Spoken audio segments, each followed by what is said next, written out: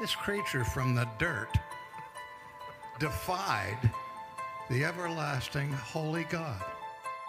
God, for the glory of his name, is reconciling and reclaiming all things to himself. He's just yearning for you. He's longing for you. He wants friendship and relationship with you. He needs you. Oh, you're breaking his heart. No, he's gonna break you. Self-esteem, that is a satanic idea. You're not as important as you think you are. This, like when you say, I just can't believe in a God that would, you realize it doesn't matter. You don't get to define God. This is what's wrong with the Christian church today. We don't know who God is. Give us some men who know the truth. One man, Jew and Gentile, bond and free. One, there is no race in Christ Jesus. Oh, how a man needs to fear God, that man might cling to his word. Give us some preachers who aren't tripping over their skirt to get into the pulpit.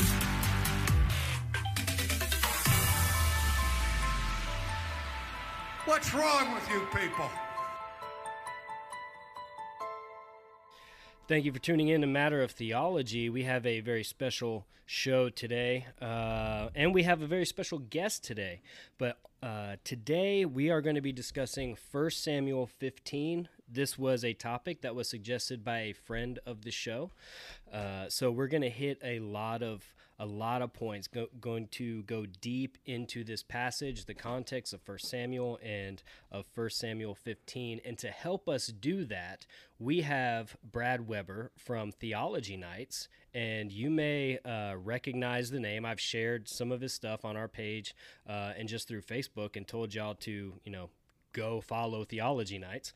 But with us to help us explain this and to basically teach us, we've got Brad Weber. Brad, how you doing, man? We must be talking about a different topic then if I'm going to be doing the teaching, because I was hoping that I could just sort of like hang out in the back and, interject a joke here and there. And No. That's my job. You're not taking my job. I didn't that click job join. is taken. I didn't click join session soon enough. I should have got here sooner, and I would have been able to do right, that. yeah.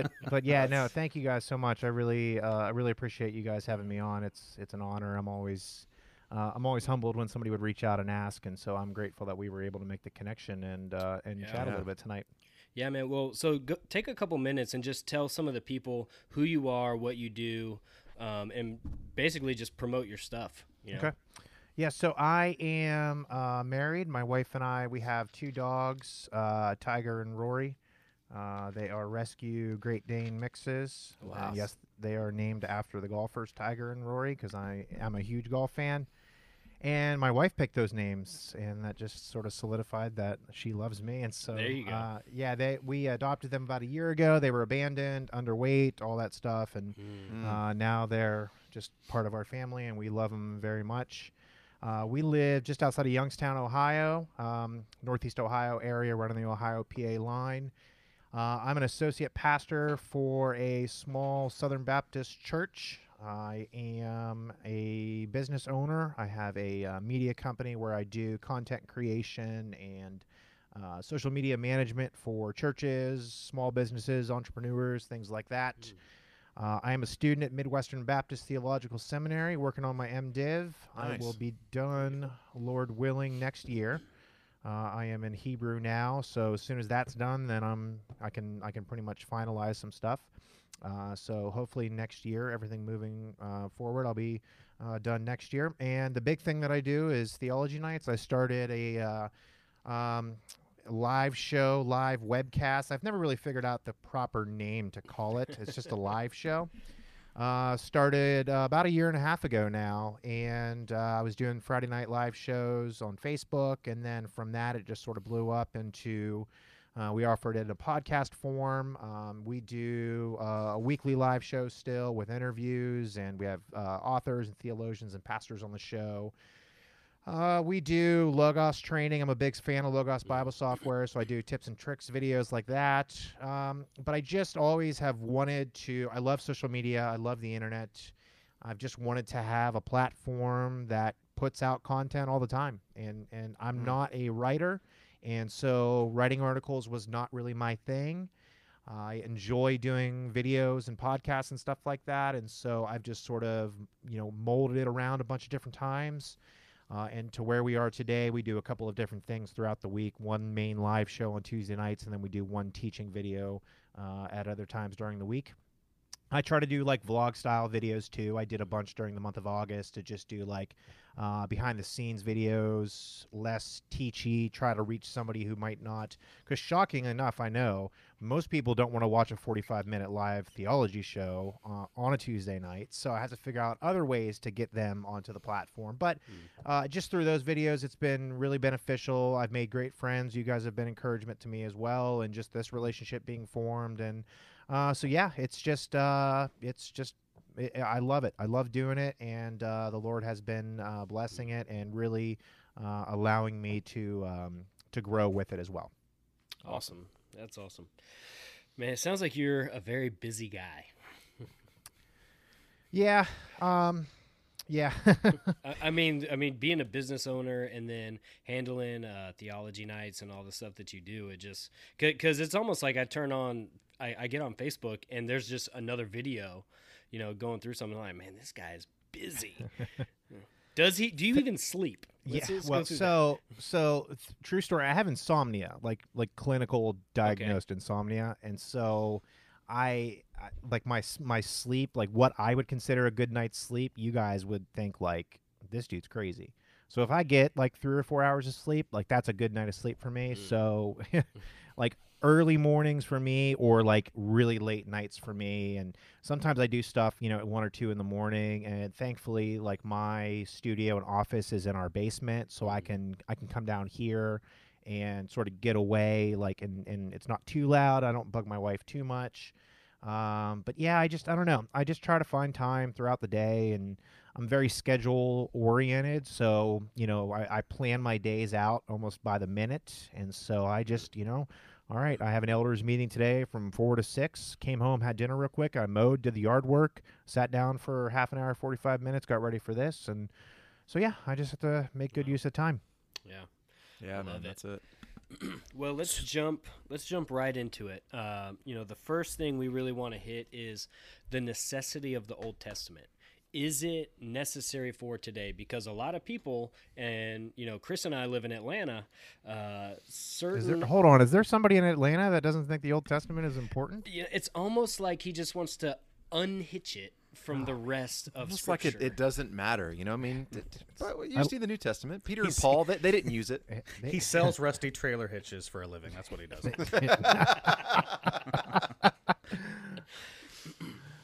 So I'll just pose the question: is the New Testament relevant for today? And well, why? You mean the Old Testament? Yeah, the Old Testament. Thank you. Yes. You're welcome. The Old Testament. Is this anybody can answer? Anybody. Yes. Anybody, man. Yes. Moving on. Yes. So yes. Yeah. Does somebody want to say no, and then we can kind of like rebuttal that? Yeah, we'll find out who the. Yeah, exactly. So no, absolutely it is. And one of the ridiculous claims that has been made by this individual that we're speaking of and his supporters is, well, look at Paul, look at Peter. They didn't use the Old Testament, to which I say, well, here's what I want to do. I want to go find a great copy of the New American Standard, which puts all the Old Testament quotes in bold, and I want to send it to them. But really, where I have been spending some time this week is in Romans 2, 17 through 24 in particular, when Paul is reminding them, he's saying, if you bear the name Jew, and he's letting them know that one of the privileges that they had was the law, the moral law. And so, he's talking about the 10 commandments, which is the embodiment of the law. And 9 out of those 10 commandments are found in the New Testament, with the exception of keeping the Sabbath, which was fulfilled. Mm-hmm. So as far as how it was in the Old Testament. So to reject the moral law, to quote Dr. Steve Lawson, is really asking for antinomianism. I mean, to reject that, to say that we don't need it, is asinine, not to mention 2 Timothy and all Scripture being breathed out by God. But yeah, those are my thoughts. The thing that confused me most, I did a review video of his one of his sermons, and I don't remember the exact chain of events, but it led up to him and Jeff Durbin having their dialogue, and like Andy's. Well, since we're talking about him, it's Andy Stanley. Just say it. We've mentioned in case anybody didn't we've know. said it before.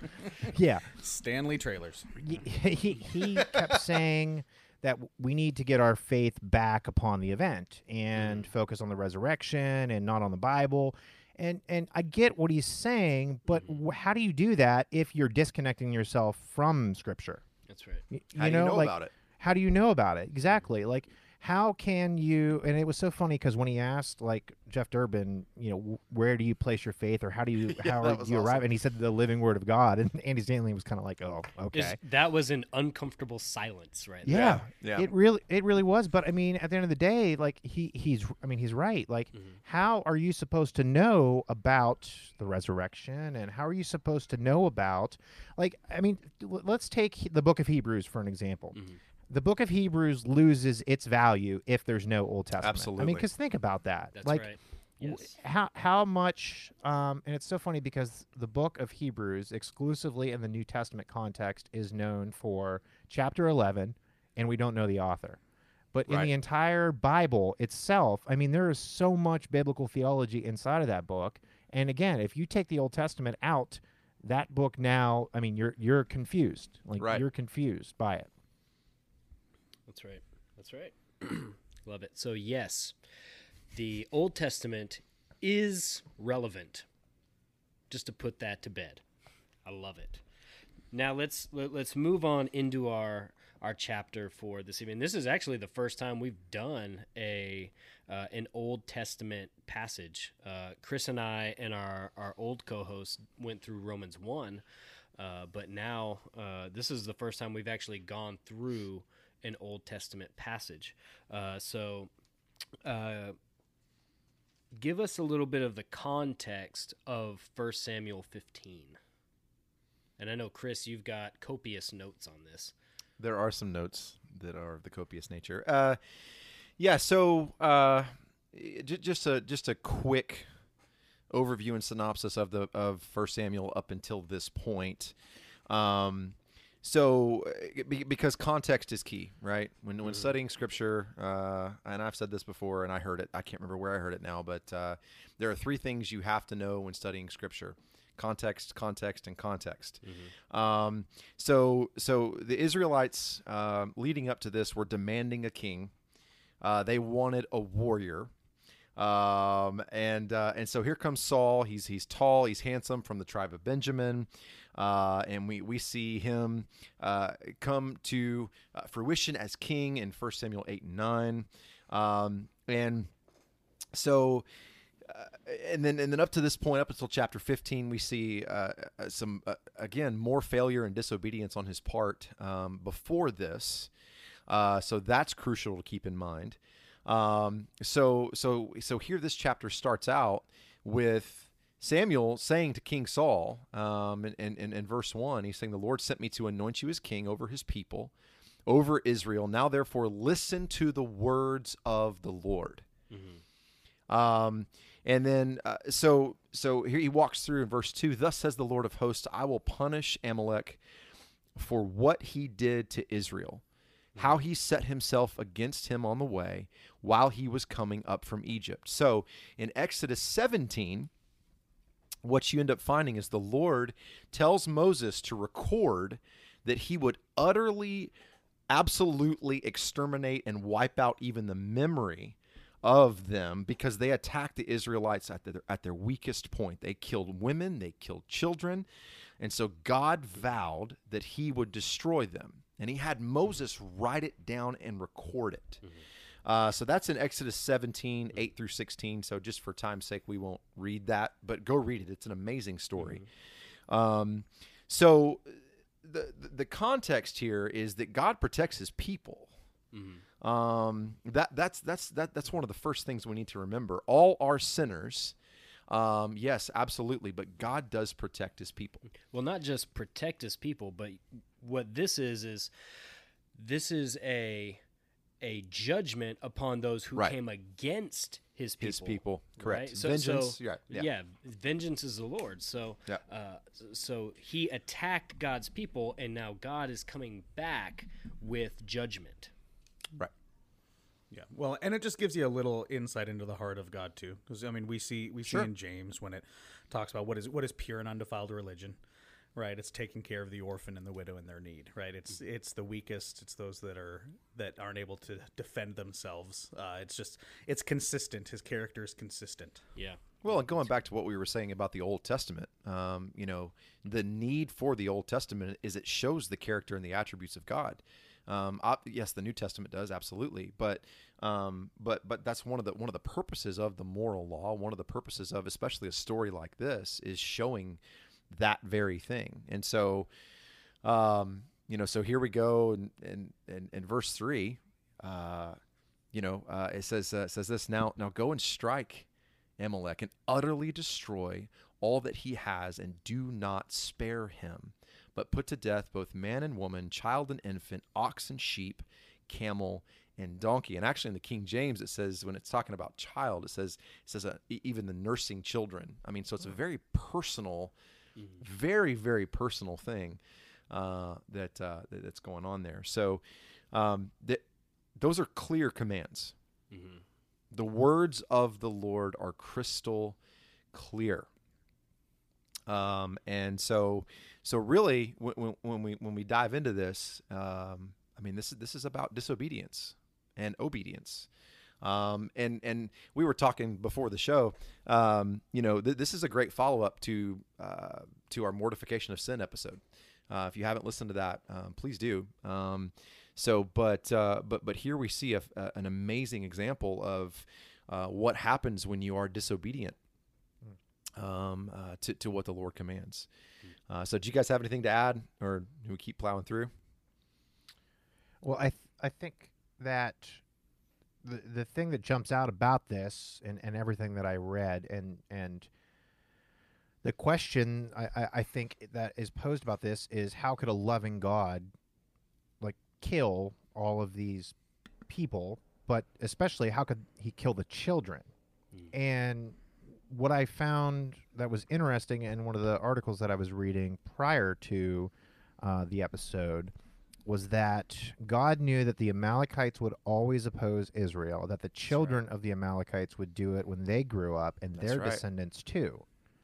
So it's kind of this this progression that God knew. Okay, so God's ways are higher than our ways, and his sovereignty over all of this, and saying listen, I'm taking care of this right now before it gets even worse. You guys might not realize that right now, but because I am the Lord and I know it, then it had a there was a note here. It said, suppose you met Stalin or you met Hitler.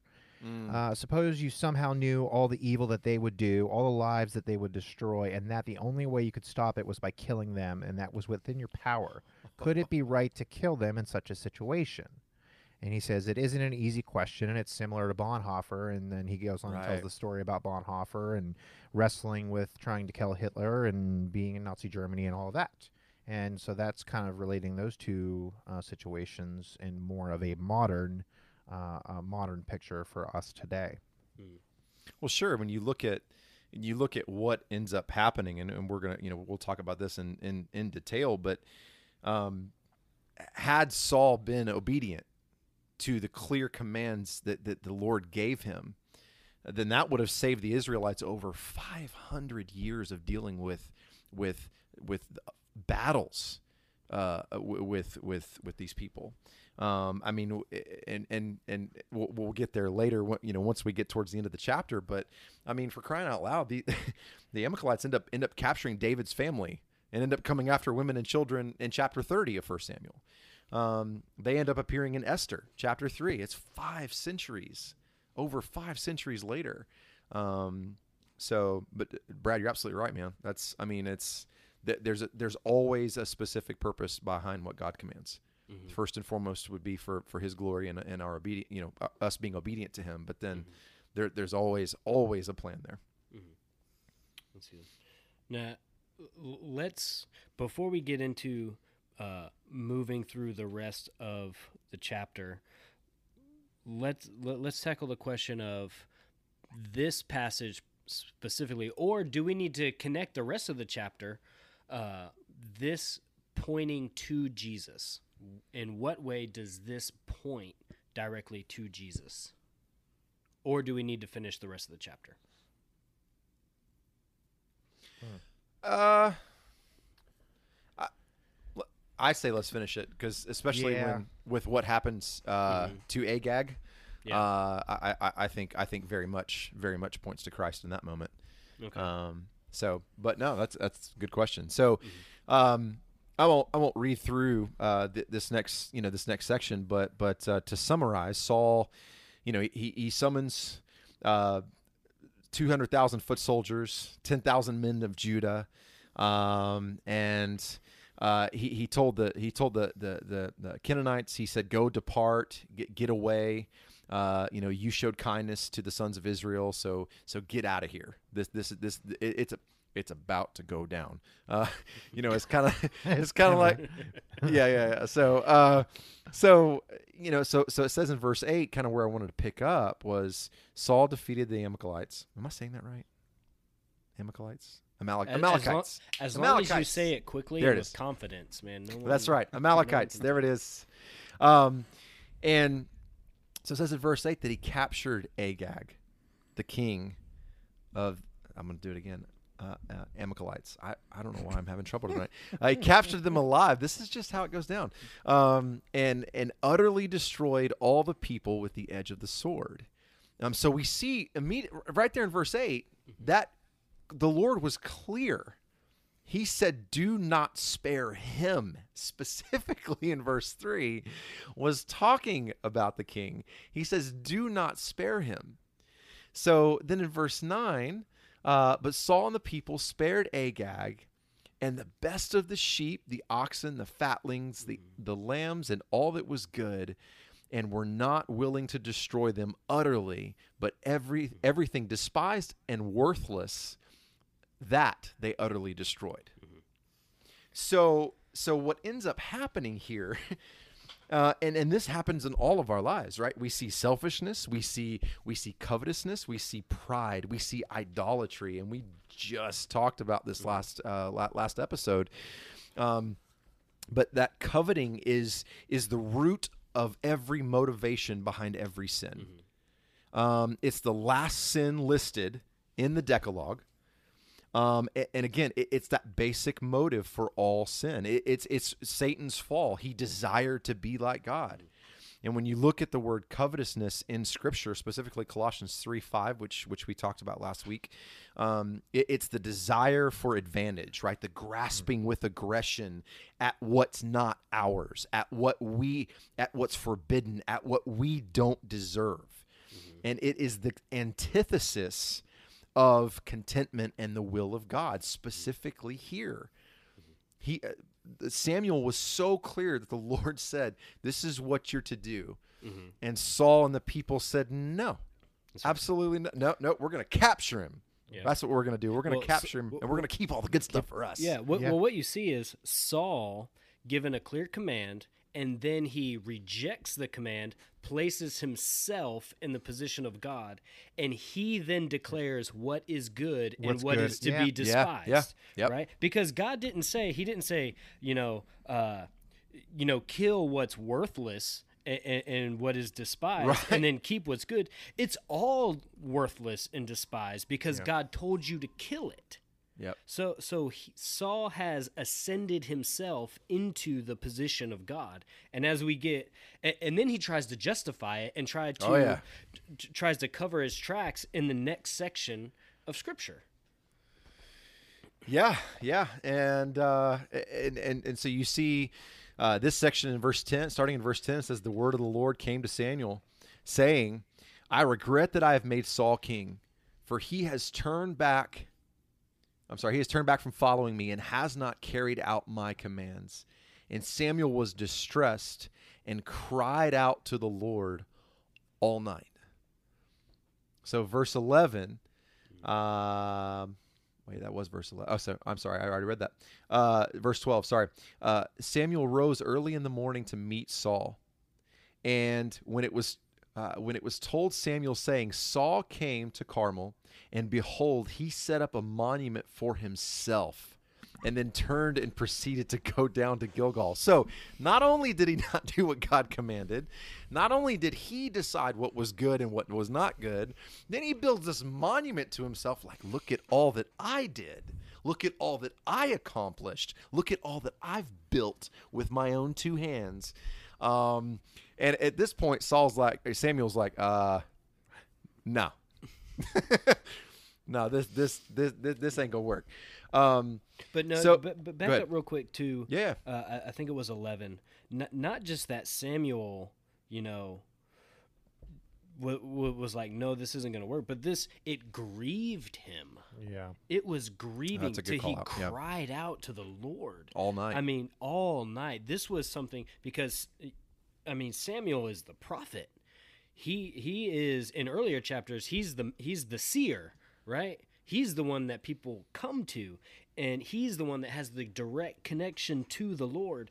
And Saul was king, and this grieved him. I'm trying to think of something that has grieved me, and really. Well, think about this. It's like you as a leader, when you appoint someone into a position, right? You appoint someone, and then they fall. Mm-hmm. Or they mess up. You got a brother or sister in Christ who falls and who sins and who messes up, and that may be someone that you backed in the past, or you know what I mean. Like, right? Yeah. It grieved him, and it's Samuel. Backing up to verse 1, the Lord sent me to anoint you. That's right. Yeah. The Lord sent me to anoint you, and then when you find out that you're disobedient and you sinned. Yeah, absolutely. And that's a good call out too. Something we were talking about on our text thread is how. And Brad, we were actually talking about Benny Hinn with us. How do you respond? When there's somebody in your life, or of someone that is caught up in sin, disobedience, errant theology. On closed-handed issues, when it's a gospel issue like this, how do you respond? How do you, is it just you get mad at them and hacked off and say, see ya? Or is it like Samuel did, where it grieved him, and so you're calling out and crying out to God all night? You're really wrestling with this. Mm-hmm. Yeah. That's a good observation.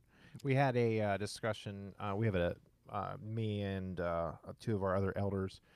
We're working through an eldership book together, and then we meet to talk about previous Sunday's sermon and then the Sunday sermon coming up. So we had that this afternoon, and we were discussing we have a couple of churches, I'm sure like you guys do in your area as well, especially in Atlanta, a couple of churches that are very entertainment, seeker-driven, and there's a specific church that is very much that way, and they actually are planning a campus in one of the universities. We have a big college in our town, and they have a campus there now, and we are on campus, like the you could see where the campus starts from our church, and so we're that close, and so we've always been engaged.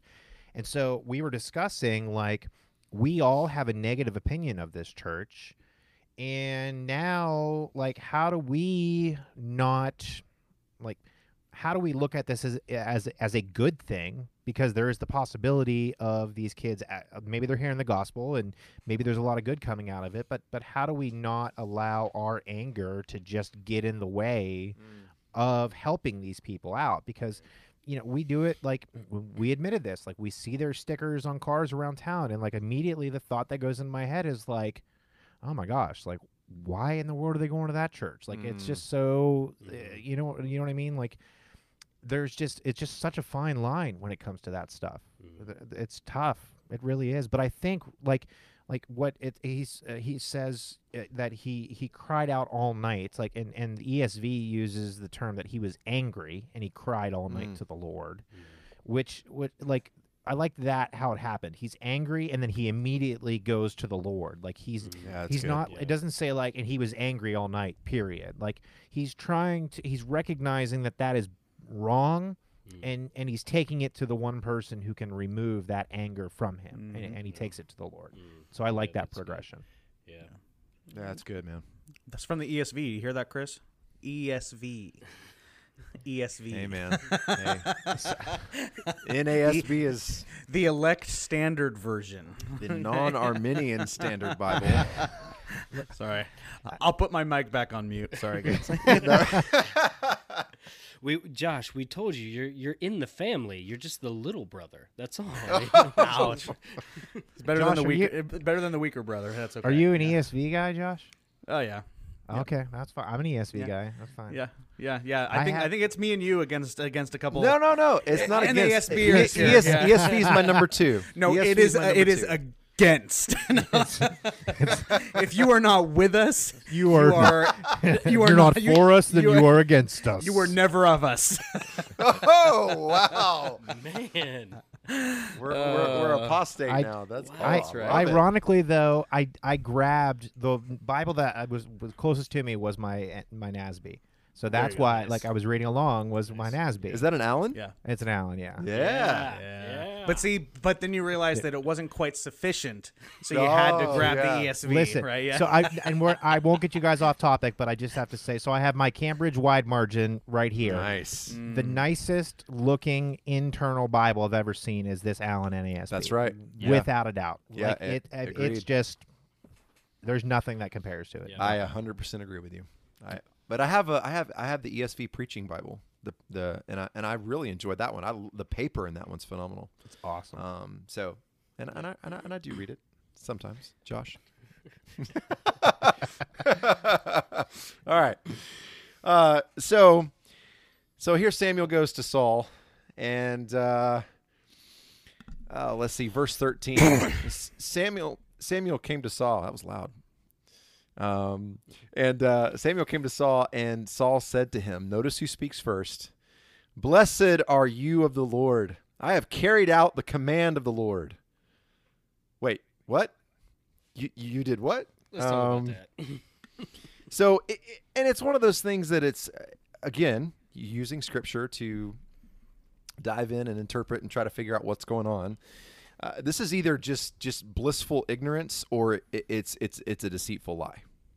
Saying that I have carried out the command of the Lord. And again, in 1 Samuel 12, we see another instance of Saul's shortcomings. But it's how often do we do this? I mean, this is where, when I got into this section this week of reading this chapter, I really started asking that question internally. How often do we do this? Right? How often when we fall short or we mess up, whether it's with our wives, whether it's with our families, church members, do we speak first in guilt? Do we say, I have done this? Yeah. And I just that question got me. So then you notice the next verse.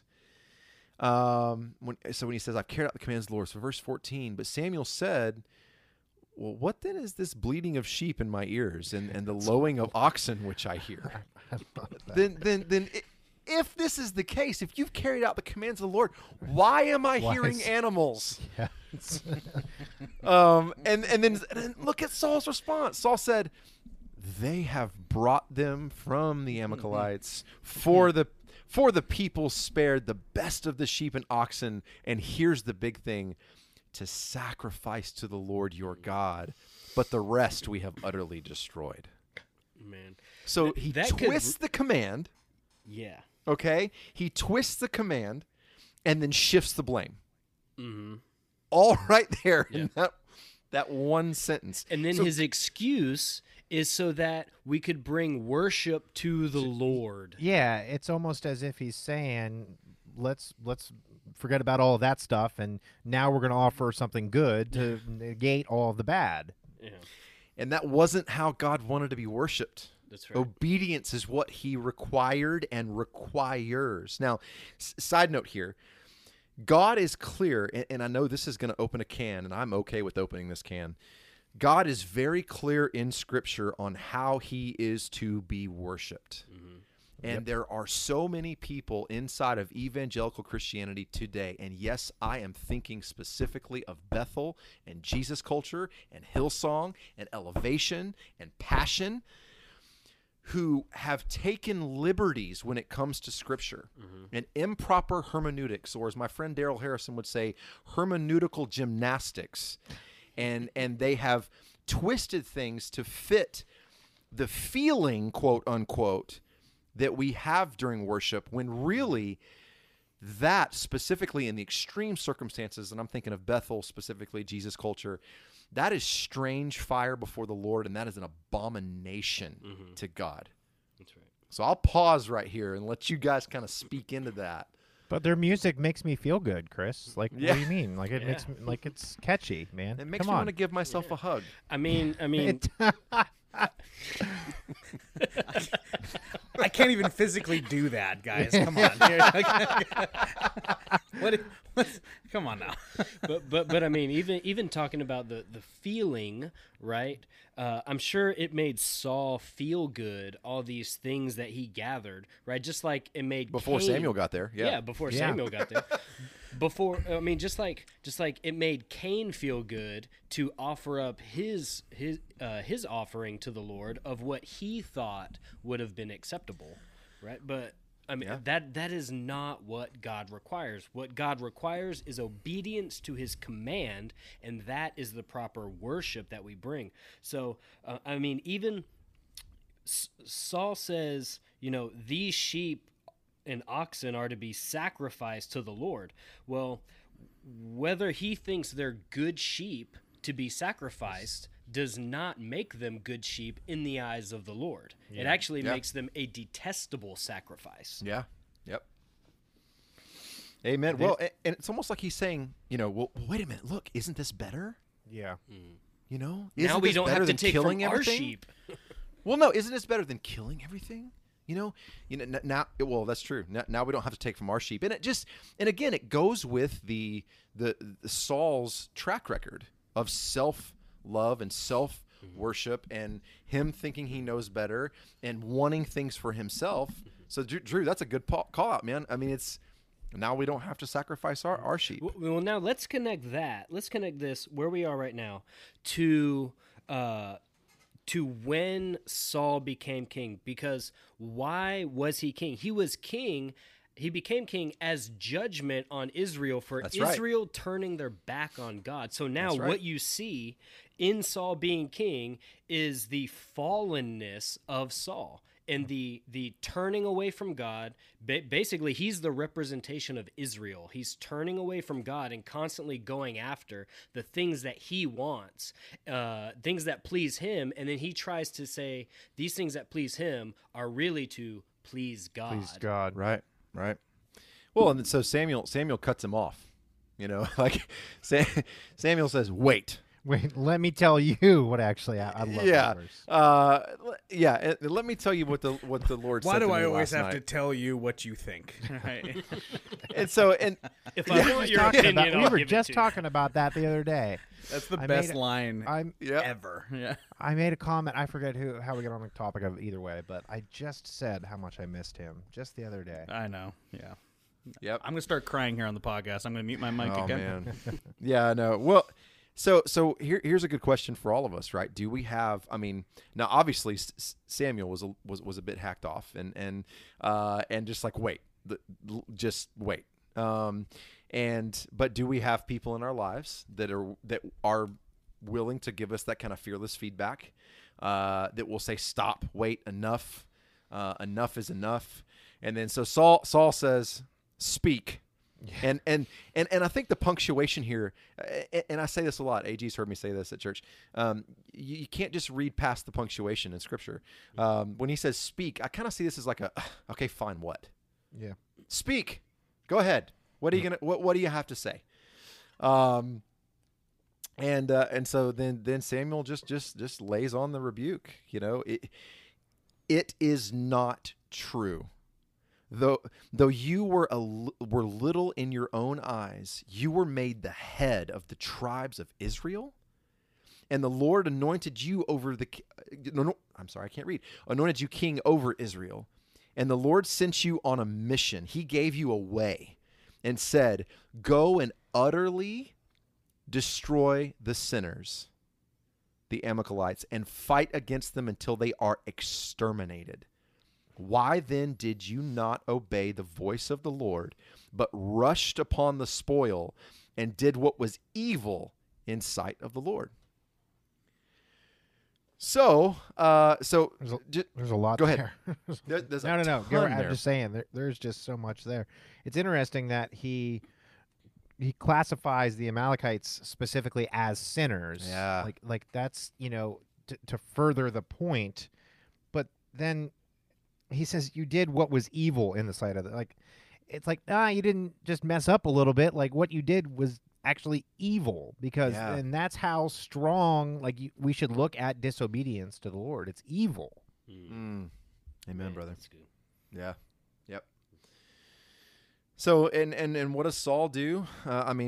Here Samuel's saying, you pounced on, you darted at, you rushed at the spoil, the plunder, the treasure, and it wasn't yours to take, and you were told not to. And Brad, that's a great call out. That's evil in the sight of the Lord. And what does Saul do in verse 20? He's still trying to defend himself.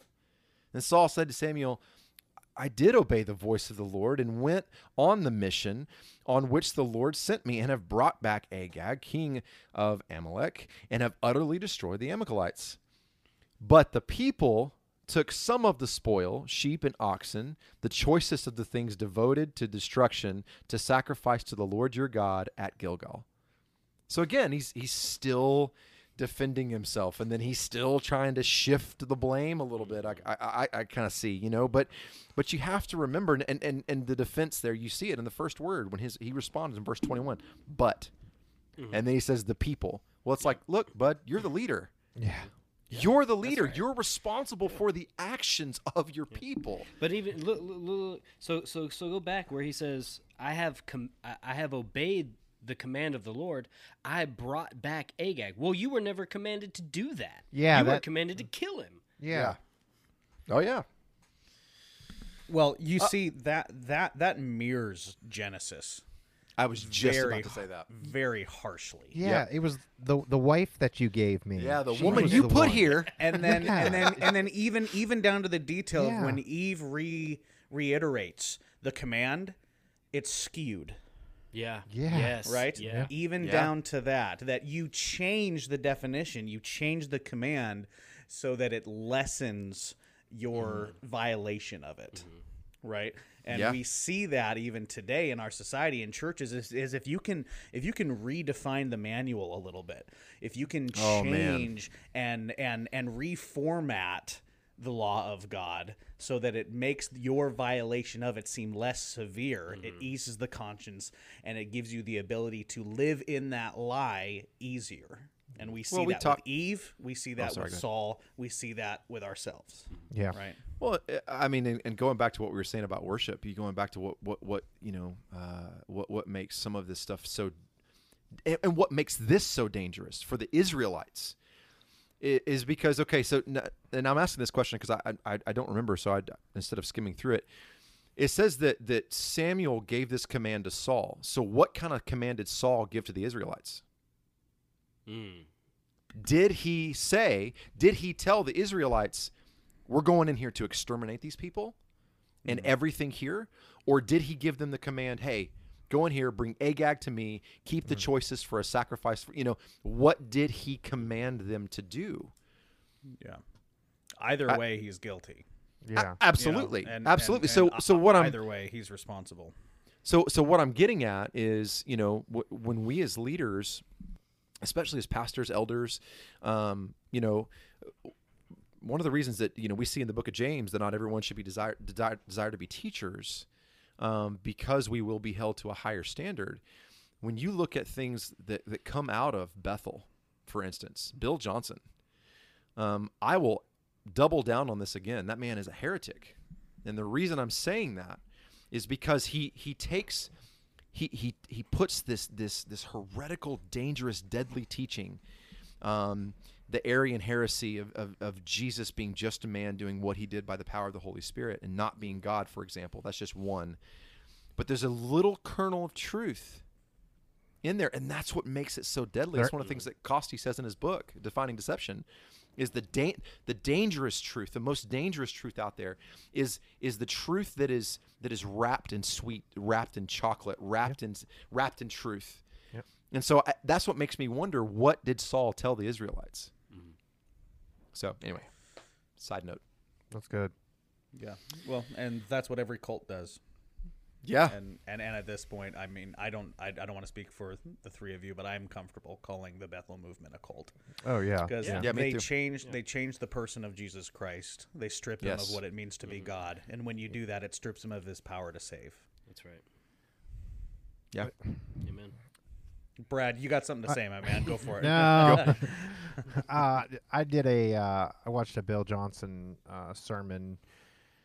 When was this? Just a little while ago. I did a review on it, but basically he incorporated physical healing with like salvation, like one broad stroke, like the work of Christ on the cross accomplished healing and salvation.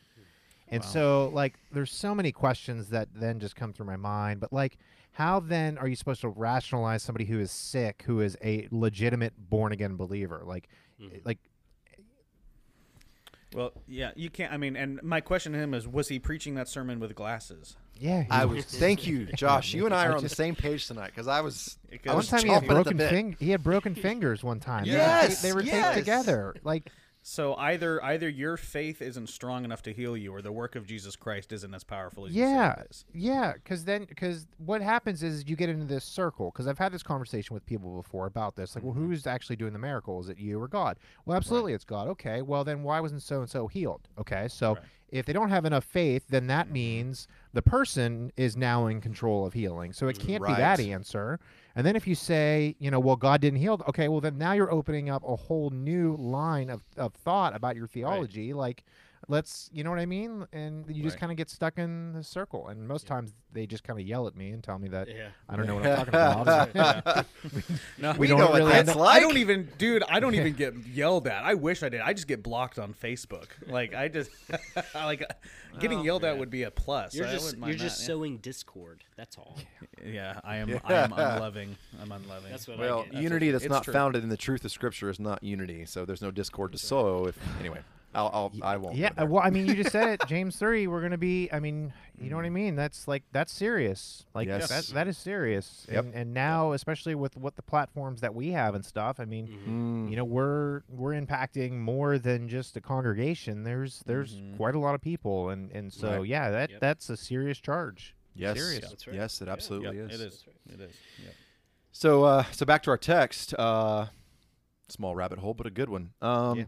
And appropriate, because Samuel here in verse 22, and this is kind of the crux. This section right here is kind of the crux of this chapter, and not just this chapter, but how we are to live our lives, and as believers, how we are to worship the Lord, in as Colossians says, everything we do in word and deed. So Samuel said, "Has the Lord as much delight in burnt offerings and sacrifices as in obeying the voice of the Lord? Behold, to obey is better than sacrifice, and to heed than the fat of rams." Verse 23, "For the rebellion is as the sin of divination," which is witchcraft, by the way, "and insubordination is as iniquity and idolatry. Because you have rejected the word of the Lord, he has also rejected you from being king." Wow. Yep. So you want to talk about a lot. That's that, that insubordination, that goes back to that making yourself God and setting yourself in the place of God. Right. So, and this isn't just an essential truth found in the Old Testament. This is like I said, this is for us today. And I like the way, it says, Samuel says, "Behold, look, lo, pay attention. To obey is better than sacrifice," and the question again, for us is, when it comes to our sacrifice, and I'm going to kind of jump ahead here for a second, real authentic worship always is indicated and driven by our behavior and not the essence of our external sacrifices, rituals, or services. Now, we still do those things as worship, but it doesn't take the place of obedience. And I was reminded when I was reading this of the woman who anointed Christ with perfume. Or the other woman who gave a sacrifice that was worth so much more because it was everything she had. Everything, yep. And so I'm thinking about those things and how the Lord views obedience to his word. I mean, for crying out loud, and in the great high priestly prayer in John 17, Jesus said, sanctify them by your truth. Your word is truth. How we are to worship is by being obedient to his word. So I wrote down in my notes, and I don't know why I wrote it down here, so we can just ask this question. When we come to this chapter and ask the question, how could a loving God sanction and command the killing or extermination of a whole people, men, women, and children?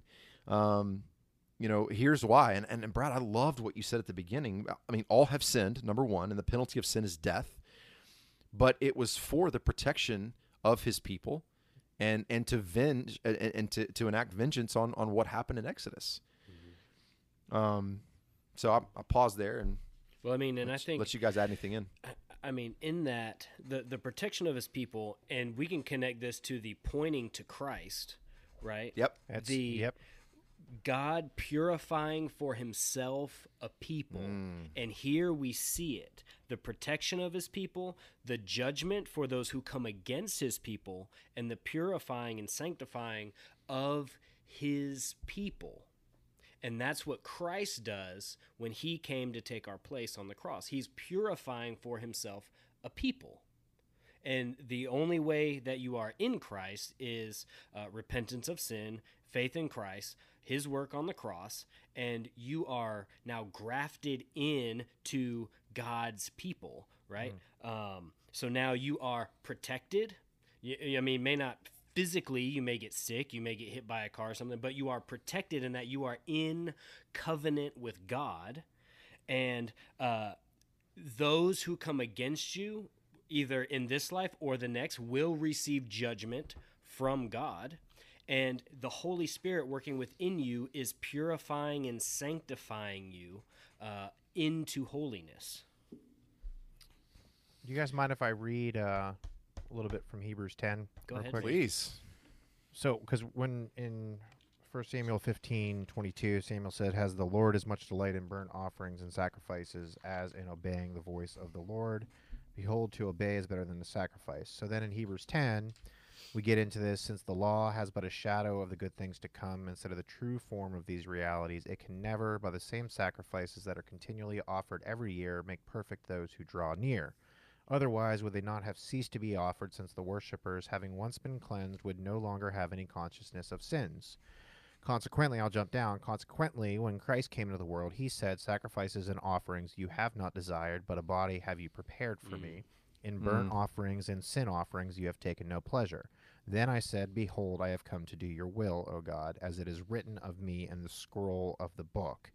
And then it says in verse 10, "And by that will we have been sanctified through the offering of the body of Jesus Christ once for all." That's right. So as we were talking about at the beginning, what's the need of the Old Testament for today? And then, using Hebrews as an example. So we're learning here that the burnt offering system is what Saul is using as his rationalization to get himself out of this issue. We learn that system was never going to work. So we point forward to what's to come, and we see that. And by that will, the will of Christ, we've been sanctified through the body of Christ once for all. Because, and then in verse 11, every priest stands daily at his service, offering repeatedly the same sacrifices, which can never take away sins. But when Christ had offered for all time a single sacrifice for sins, he sat down at the right hand of God. Work finished. Amen. Nothing left to do. Amen. Man, right on, brother. That is good. Right on. Wow. Well, and Selah. That's what yeah, that's right. Say right there. Well, and I mean, look at how much Saul was worshiping himself. I mean, even after this response, So Samuel says, "You've rejected the word of the Lord." So he's rejected you from being king. And what a fantastic reminder for those who continually reject the will of God, the word of God. For those of us not in Christ, you will be rejected by him. You absolutely will. Look at Romans 1, 1 John 2, 4 and 5 talks about obeying the commands of the Lord. So Saul's sin caused God to immediately remove him and his descendants forever from the throne. Look at after Samuel says, God has rejected you from being king. Look at Samuel's response. I have sinned. Right.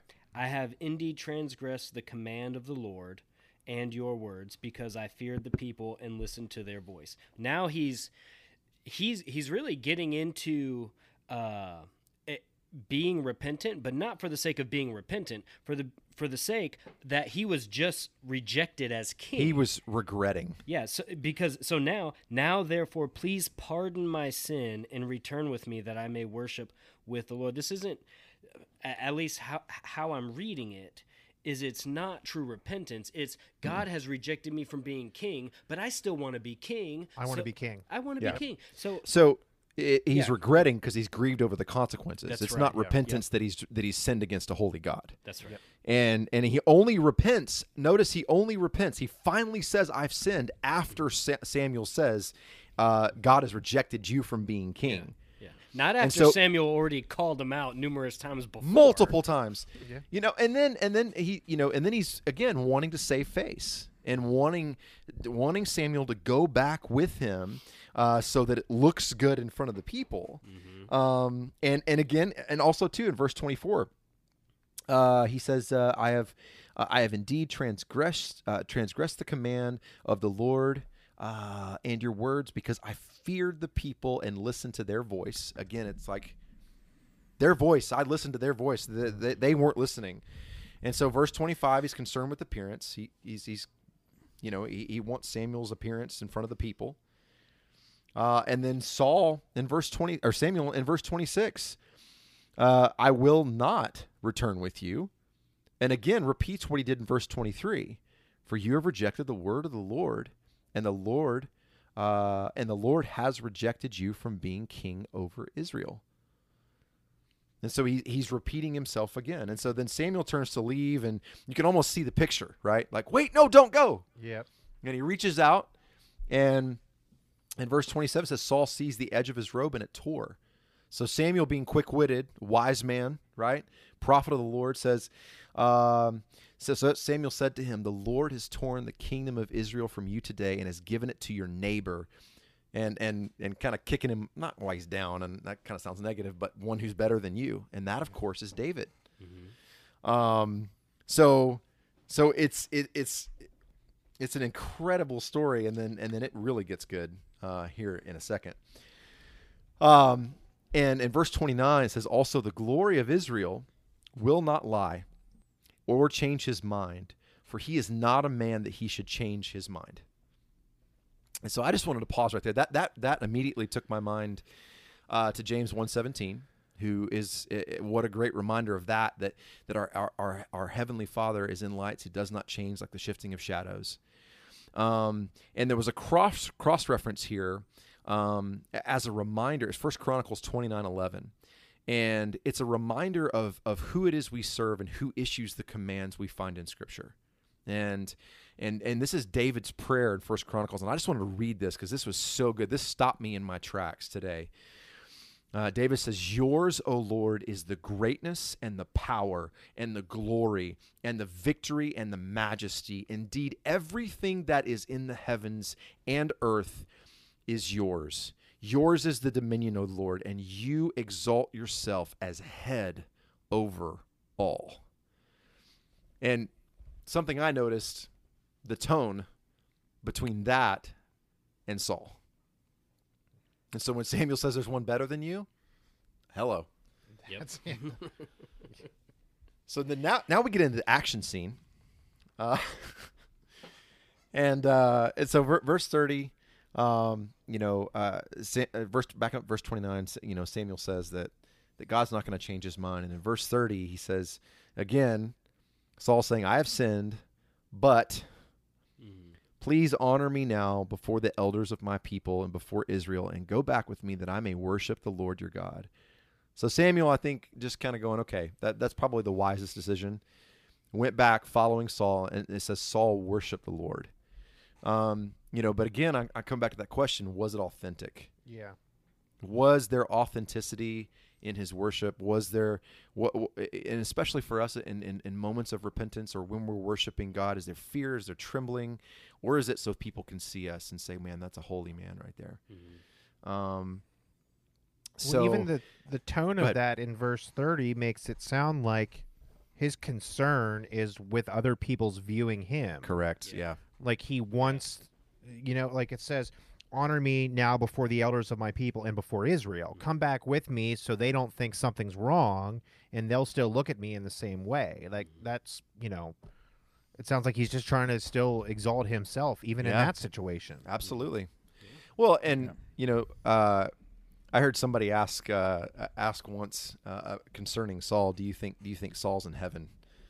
And I'm like, I don't know. But if we're told that fruits of being, one who the Lord would look upon and is obedience and genuine repentance. And so it doesn't look so good.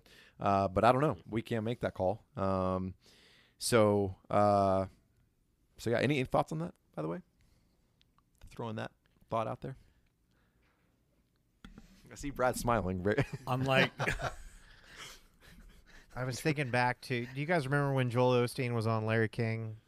Oh, yeah. Which time? Yeah, good. And Larry King, a Jewish man, of course, was pressing, Mr. Osteen about, who goes to heaven and who's not. Oh, yeah. And Joel just basically said, I'm very cautious about who I'm going to say. Is he's like, I'm not God. I'm just going to let God work it out. Like, yeah, I don't know. Yeah, that's I don't know. That is where that's where Lawson gets that. Give us some men. Give us some men who know the truth. That's it. Yeah. Funny story, Brad and Josh. You don't know this either, but Drew does because he was there at the Shepherds Conference this year. We attended Lawson's breakout for the life of Jonathan Edwards. Yeah. Phenomenal breakout. And there he starts laughing. He knows what I'm going to say. And I wanted to have him write in the cover of actually my ESV single column legacy heirloom. See, there you go. See. I wanted to have him write, give us some men who know the truth. And he starts writing, okay? I have a picture of this, and I may have to post it after this comment here. And he got distracted by somebody who he was there attending the conference. He was special needs and was very excited to meet Dr. Lawson. And so he wrote, give us some men. And that was it. And then signed his name. So it was. Sure, yeah. So there you go. Some men. Men. Anyway, fun times with Dr. Lawson. Yeah. So yeah. Anyway, so we went back worshiping. I don't think it was authentic. But then, man, again, the action scene is coming now. Verse 32. Then Samuel said, "Bring me Agag, the king of the Amalekites." And Agag came to him cheerfully. And Agag said, "Surely the bitterness of death is past." Thinking, I made it. I escaped. I am not going to die. They have taken me prisoner. I'm getting my 3 square meals a day. I'm good. No. And Samuel said, and again, Samuel was a prophet, right? And a lot of theologians and people I've just had comments on this were saying that this was not Samuel. Samuel was not one of these warriors. But Samuel says, as your sword has made women childless, so shall your mother be childless among women. And the NAS says, and Samuel hewed Agag to pieces before the Lord at Gilgal. Are we Cut just going to him overlook the fact that to Samuel pieces. dropped the first mom joke ever? like, I feel like this is worth looking at. Like Samuel's like, yeah, yeah. uh-huh. Yeah, your mom's going to be childless. That's good. I'm not contributing anything beneficial to this discussion. That's the best so far. observation of the night, though. Dude, that is, man. That is awesome. Oh my gosh. But well, I mean, I was going to go into this is showing the wrath of God against sin, but it's kind of hard to do that after talking about a mom joke. This is divine judgment, and this is why I thought it was good to really talk about pointing to Christ at this moment. After we get done talking about this, because this is Samuel enacting the divine judgment, and it shows the wrath of God against sin. And because, again, we talked about it earlier, because the Israelites didn't exterminate them, I mean, they show up and wreak havoc for the next 5 centuries. And then the chapter closes out. They go back, and Samuel did not see Saul again until the day of his death. For Samuel grieved over Saul, and we talked about that earlier. And the Lord regretted that he had made Saul king over Israel. So, the point of this chapter in context, and again, context is key when reading Scripture, is obedience to the Lord. I mean, and this was weighty for me studying this week. Yeah. And especially after coming off of talking about the mortification of sin, this is very weighty. But what a reminder of am I being obedient, not just in the big things, but the Lord calls me to, but the small things. Now, to go back to the real question that was posed to us concerning verse 3, once we get through the entire chapter, we see that verse 3 is just a small portion, and it's not the main portion, right? The main portion really deals with obedience to God and offering acceptable worship in that obedience to God. Right. Because there's a reason why, and we talked about it, there's a reason why God would have Saul, or commanded Saul, to kill all women, children, animals, kill them all. And Chris, like you've said a couple times, it's going to play out for the next 5 centuries that he didn't obey that command. So, but what we see in that is really the overarching theme of this chapter is obedience to God. What God has commanded you to do, you do. You do not put yourself in the position of God, and you then decide what is acceptable, what is not acceptable. Because at that point, now, like Saul, you're going to have to try to justify yourself, and then you end up lying. You end up getting called in your lie, and then you end up really being rejected by God. Well, and something to remember, going back to that question that was posed to us, and this is not easy for me to say. I have a young son, right, 3.5 years old, and as we're getting into the 3.5 stage, I mean, something that you have to keep in mind is that we all are sinners, and it isn't just that we become sinners when we reach puberty. It's no. We are sinners from the moment of conception. We are sinners, and we sin against a holy God, and the punishment for that is death. Jonathan Edwards reminds us in Sinners in the Hands of an Angry God, he says, there's nothing that keeps wicked men at any moment out of hell but the mere pleasure of God. And when you look at these men, women, and children, and as hard as it is for our finite and fallen minds to comprehend, those people were sinners. They have offended God, angered God, grieved the heart of God by the sin in their lives, just like we all do. And apart from the saving work of Jesus Christ and the covenant of grace that we have with him, that's what we all deserve. In the very moment that we sin, the first moment that we sin. And And if we believe that all, and we do affirm that all life begins at conception, then that means that that's when sin begins. That's when yep. So, and that's hard. That's not an easy pill for me to swallow. So please, if you hear that, please don't go, oh, well, Chris just, no. That is a difficult thing for me to swallow, that my adorable, precious 3-year-old is a sinner, and until he professes faith in the Lord and the Holy Spirit regenerates him, he is an enemy of God. That's hard, but that's the truth. Dun, dun, dun.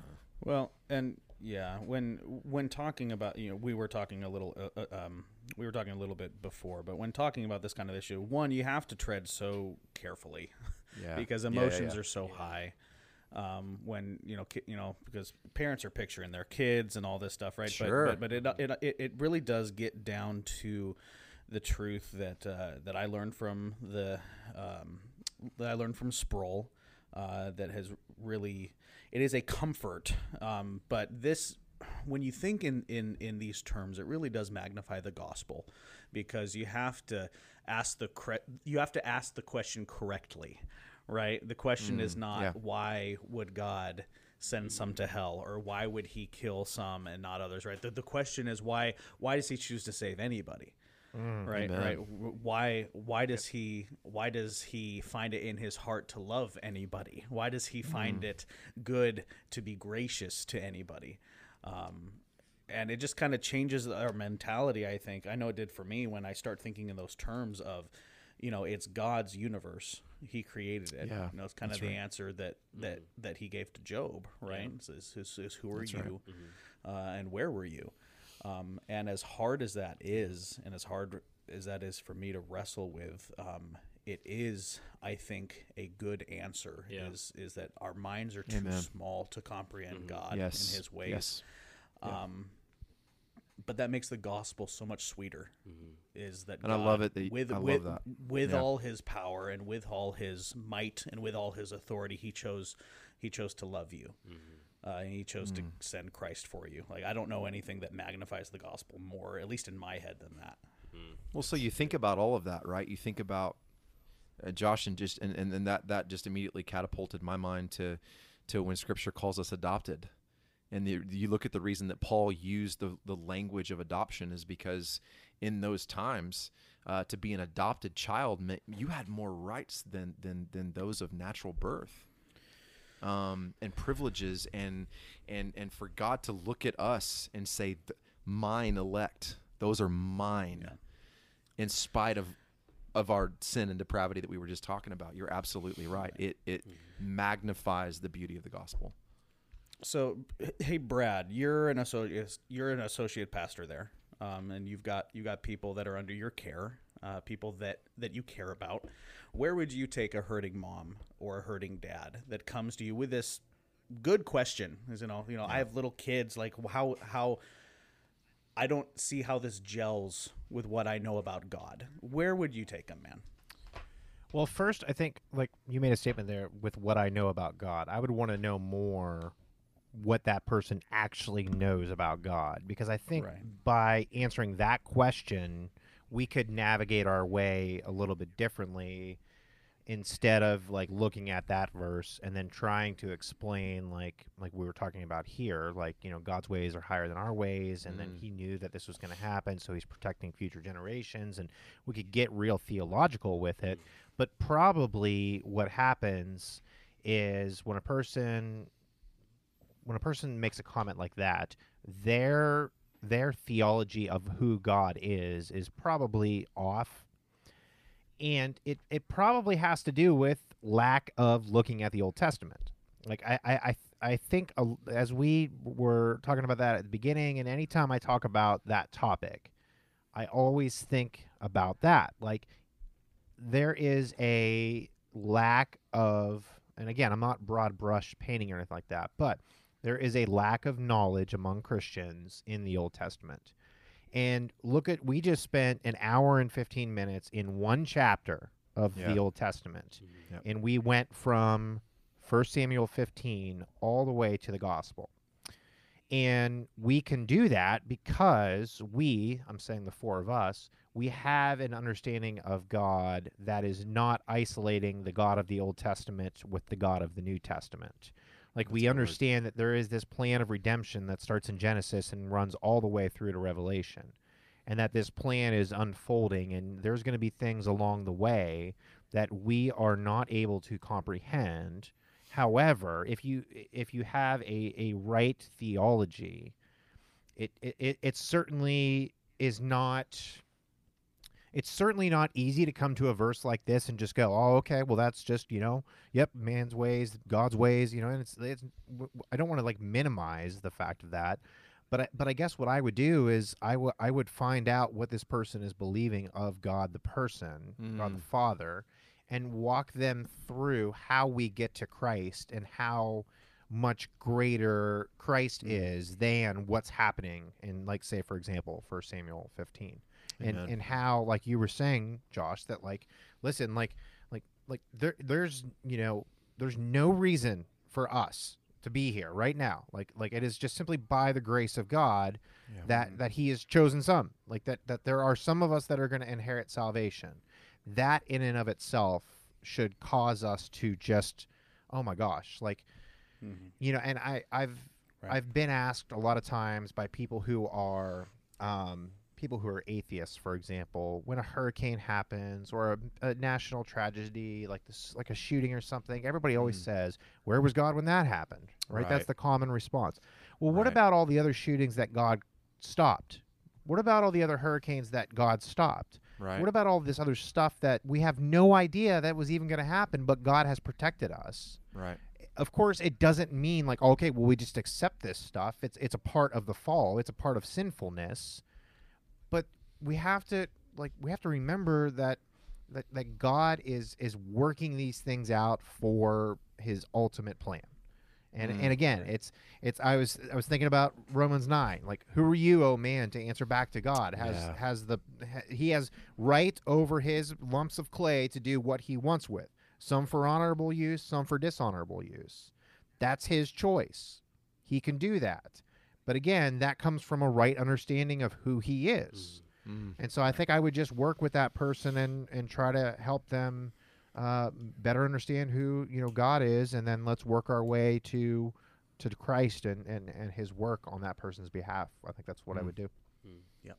Fantastic. That's good. That's good, man. That's good. Well, now we're going to introduce a new segment that we decided we're going to do. Now, if you listen to us, you notice that we talk about the gospel often in our shows, but we don't intentionally give the gospel. But now we're going to start at the end of every show. We're going to intentionally give the gospel.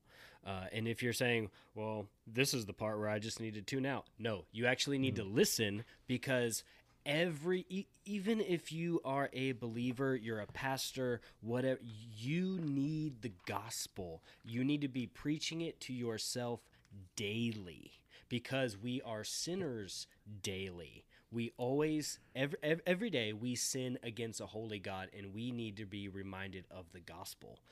Paul Washer, I'm sorry, Drew. No, go ahead. Yeah. Paul Washer reminds us that the initial look at the gospel is through Scripture, by the power of the Holy Spirit, is what converts us, but a continual look at the gospel is what sanctifies us more and more into the image of Christ. Mm-hmm. So if you're hearing this and you think you don't need to hear the gospel, then you definitely need to hear the gospel. I was just going to say that. I would argue that person is the one that needs to hear the gospel the most, because even in my own life, and I'm certainly not immune to something like this, even in my own life, when I sort of see myself getting on autopilot and stuff like that, it's when I think in the back of my head, like, well, the gospel is just this. Or like when I hear sermons and I'm like, I can't wait to tell so-and-so about this sermon because they need to hear it.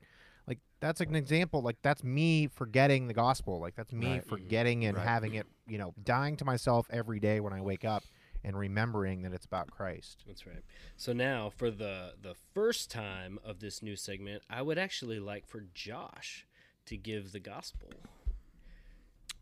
Wow, and I didn't even know we were doing this segment. Okay. I mean, you had a few You have 30 brilliant seconds. You had a few brilliant. Hold on. Let me Google. Hold on. You had some really nice zingers in there, but now I want you to tone That's it right. in. What is the gospel? The gospel is the good news of Jesus Christ, that God were created in God's image, fell due to our pride and our sin, but God had a plan before the foundation of the world that salvation and redemption would come through one person, and that person is Jesus Christ. Through his perfect life, his death, and his resurrection, he pays the penalty for our sin, that if we trust in Christ through faith and in the righteousness that he has on our behalf, salvation is granted to us through his work, sustained by his power, and will be brought to fulfillment when we enter into the gates of heaven and see the one that has saved us. That everything is in and through and for God through Christ. That's what I would say the gospel is. Amen. The scripture says that today is the day of salvation. That's right. Now, so if you're listening to this, and the Lord through the Holy Spirit is convicting you of sin, confess that sin, whether you're a believer or not. Confess that sin to him, as he is faithful and just to forgive. And turn your eyes on to Jesus. Amen.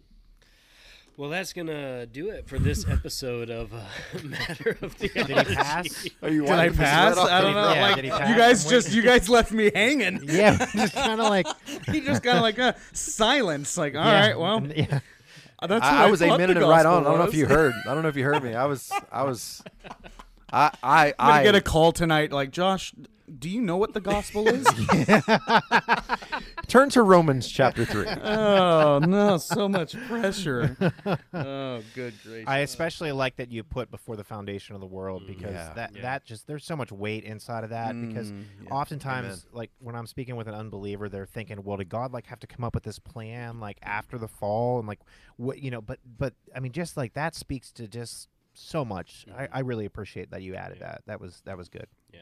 Hey, Chris, when you were talking, it made me think about Vody when he's talking to unbelievers about the gospel, about repent and believe on Christ. And they go, well, how do I know if... No, repent, believe on Christ. You'll never know unless you just repent and believe on Christ. There you go, man. Right, that's where it starts. Yep. Yep. Okay, so now that's going to do it for this episode of Matter of Theology. We want to thank our guest, Brad Weber, for joining thank you, us. man. It was great. I feel like I've known you guys for many, many years. This was truly an honor. Now we're BFFs. That's right. I'm happy to BFFs for life. That's right. Make sure you go check out Theology Nights. Also, make sure you go check out Every Day on Monday with our very own co-host Josh Loftus. That's right. Thank you again. Yeah, no problem. I just like promoting people, man. That's right. That's what I do. Right. But till next time, we will catch you later. See ya.